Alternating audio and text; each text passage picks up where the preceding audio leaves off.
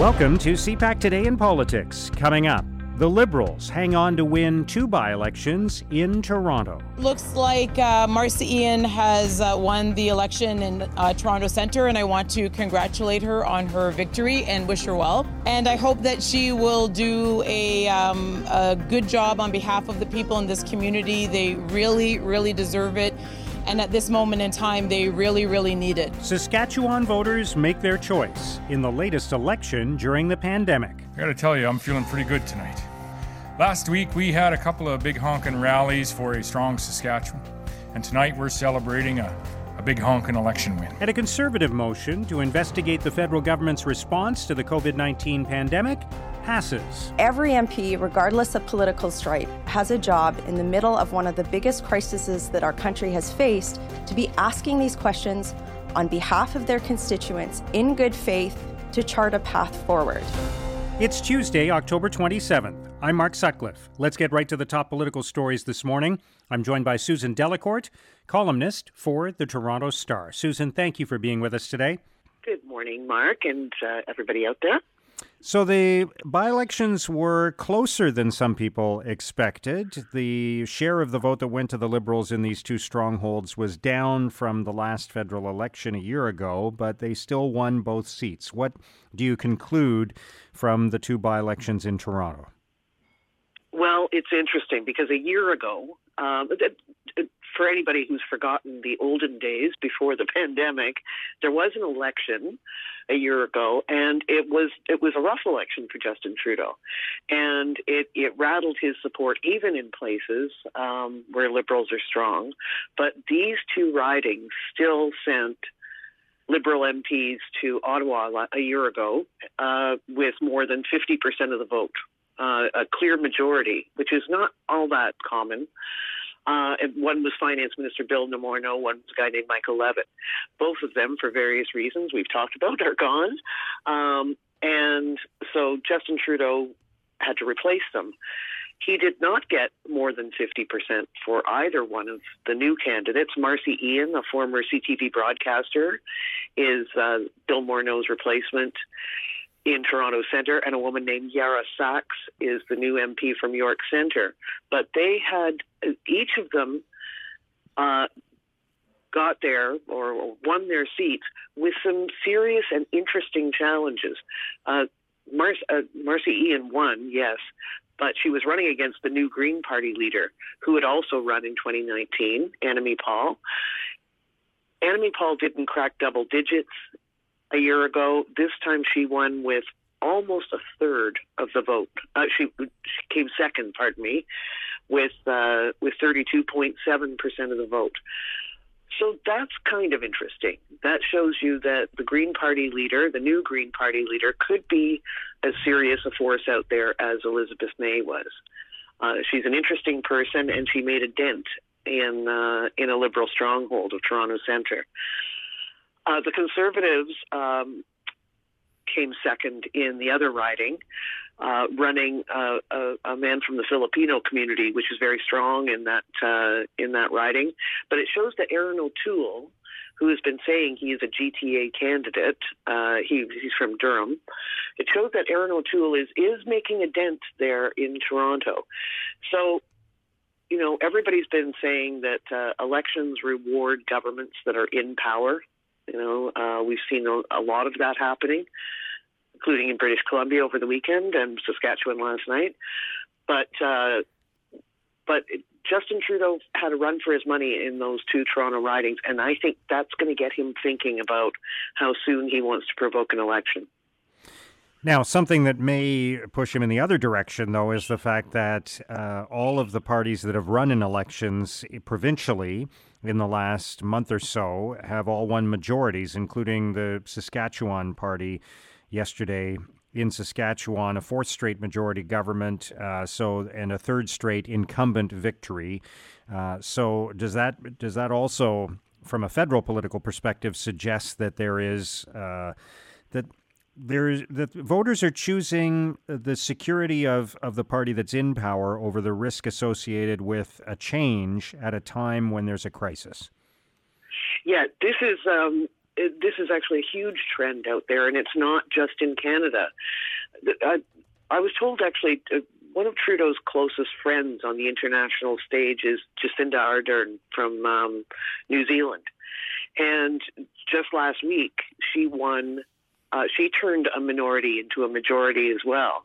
And Trudeau must be looking at all these examples. In New Brunswick, Blaine Higgs turned his minority into a majority. The votes aren't final yet in BC, but it looks like John Horgan has done the same. Trudeau's got to have a little case of election envy about that, that it would be nice to have a do-over of that minority result in 2019 and turn it into something more stable that could last 4 years.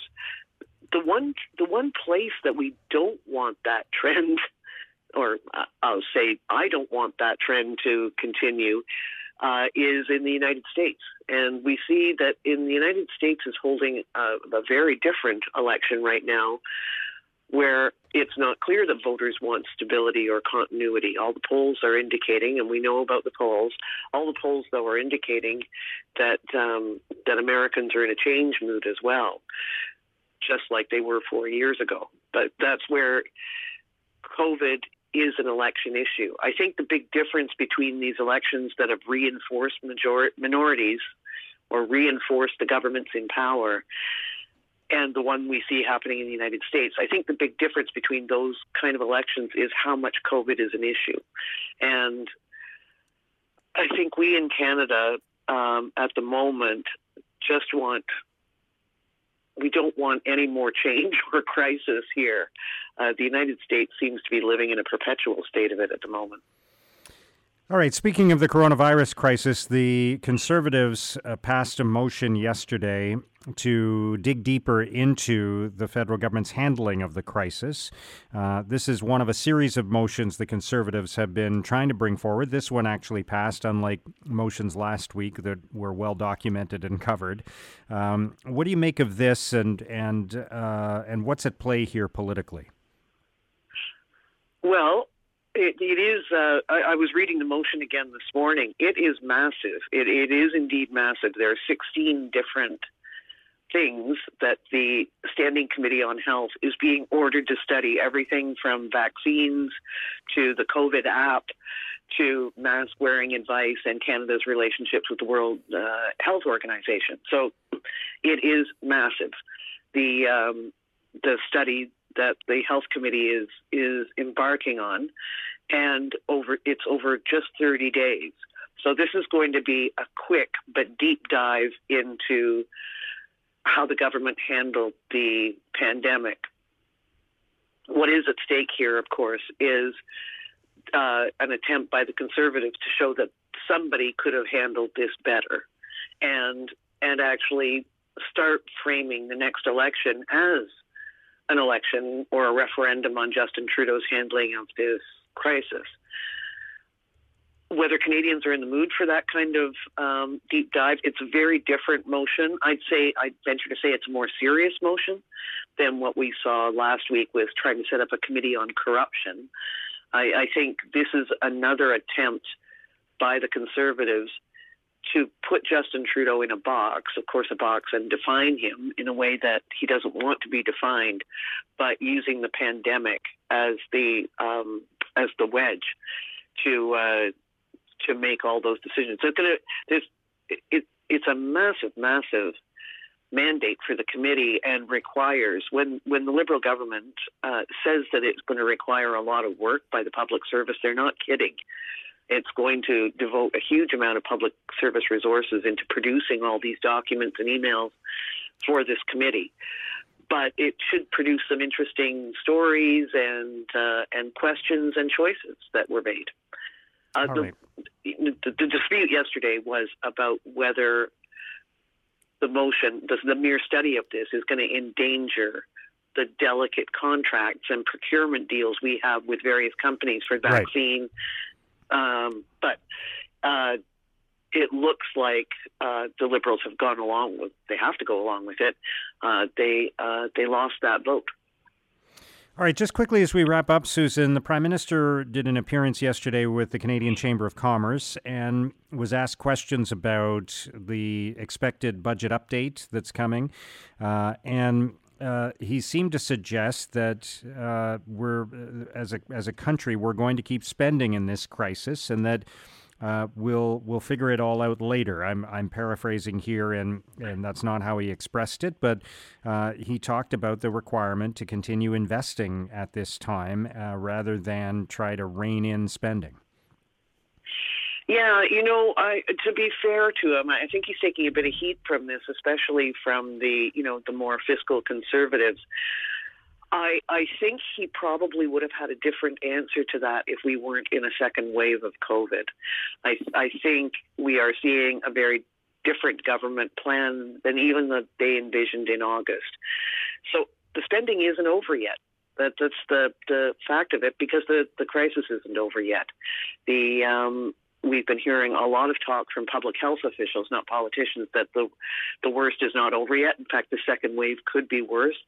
There's a lot of economic devastation out there, a lot of people afraid going into the winter. And I don't think Justin Trudeau can put an anchor, as they say, under this, because there's no anchor yet under COVID. It's interesting that Ontario is going to have a budget next week. Yeah. But Ontario is reliant on the federal government, as they keep saying, to keep pouring money into this, this sinkhole we're calling COVID spending. So I think Justin Trudeau can't afford to put any anchors down because the spending has not stopped. All right. Susan, great to have your insights on all of this today. Thank you for joining us. Thank you, Mark. That's Susan Delacourt, columnist for the Toronto Star. Now is the perfect time for Parliament to be working together, to be questioning whether what we're doing in terms of a response from the federal government is working. Now, here's what political columnists and commentators are writing about today. In Maclean's, Paul Wells makes the argument that this Parliament may be broken. Wells writes, "We have a government that is shocked anyone would believe it capable of doing the sort of things it does all the time, and an opposition that advertises its frivolousness with its grandest gestures. The rest of us have the luxury of ignoring them, but they're stuck with one another. Not for much longer, though. Sooner or later, they'll be back on the campaign trail, demanding that we settle their differences for them." In the National Post, Chris Selly argues Patty Hajdu should have been fired even before she was caught not wearing a mask. Selly writes, "This controversy will fade away, but it's not as if this would be Hajdu's first offense. At the same time she was telling Canadians to lock down, she took 4 round trips from Ottawa home to Thunder Bay.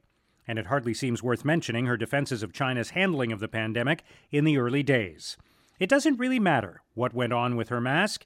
It matters that she was still in a position to create the controversy." In an editorial, the Ottawa Sun argues, "A pandemic response probe is needed now, not later." The Sun writes, "What if some of the things the federal government is doing to tackle the pandemic aren't working? What if some of their endeavors aren't accomplishing much or are even backfiring? These are reasonable questions. So much of what is happening right now is unprecedented. It's important to stop and ask whether or not these are the right decisions." Now, here's what's coming up on Canada's political agenda. Canada's Environment Commissioner releases her fall report later today. CPAC's Martin Stringer has a look at what we can expect. Mark, the Commissioner of the Environment and Sustainable Development, Julie Gelfand, will release her report to the House of Commons today. And 2 of the 3 sections of her report will look at very high-profile and important follow-ups on previous audits and investigations by the Environment Commissioner. One focus will be a follow-up audit of the transportation of dangerous goods in Canada. In 2011 and 2015, the Environment Commissioner looked into and found shortcomings in how both Transport Canada and Canada's energy regulator were complying with their responsibility to ensure that dangerous goods are transported safely. So it'll be very interesting to see what Ms. Gelfand finds in today's follow-up 5 years later. The second audit is a follow-up to the scathing report she issued in the spring of 2019, just last year, when she looked into how the federal government was implementing and living up to its sustainable development strategies and safe and healthy community policies. Ms. Gelfand found serious shortcomings and a lack of clarity in the federal government's policies and practices. So, Mark, it'll be interesting to see how she follows up on that subject as well.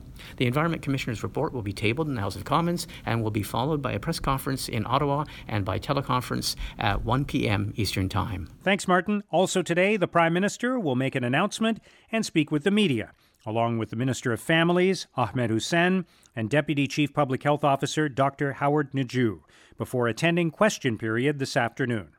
And Agriculture Minister Marie-Claude Bibeau will make a funding announcement in support of farm workers in British Columbia.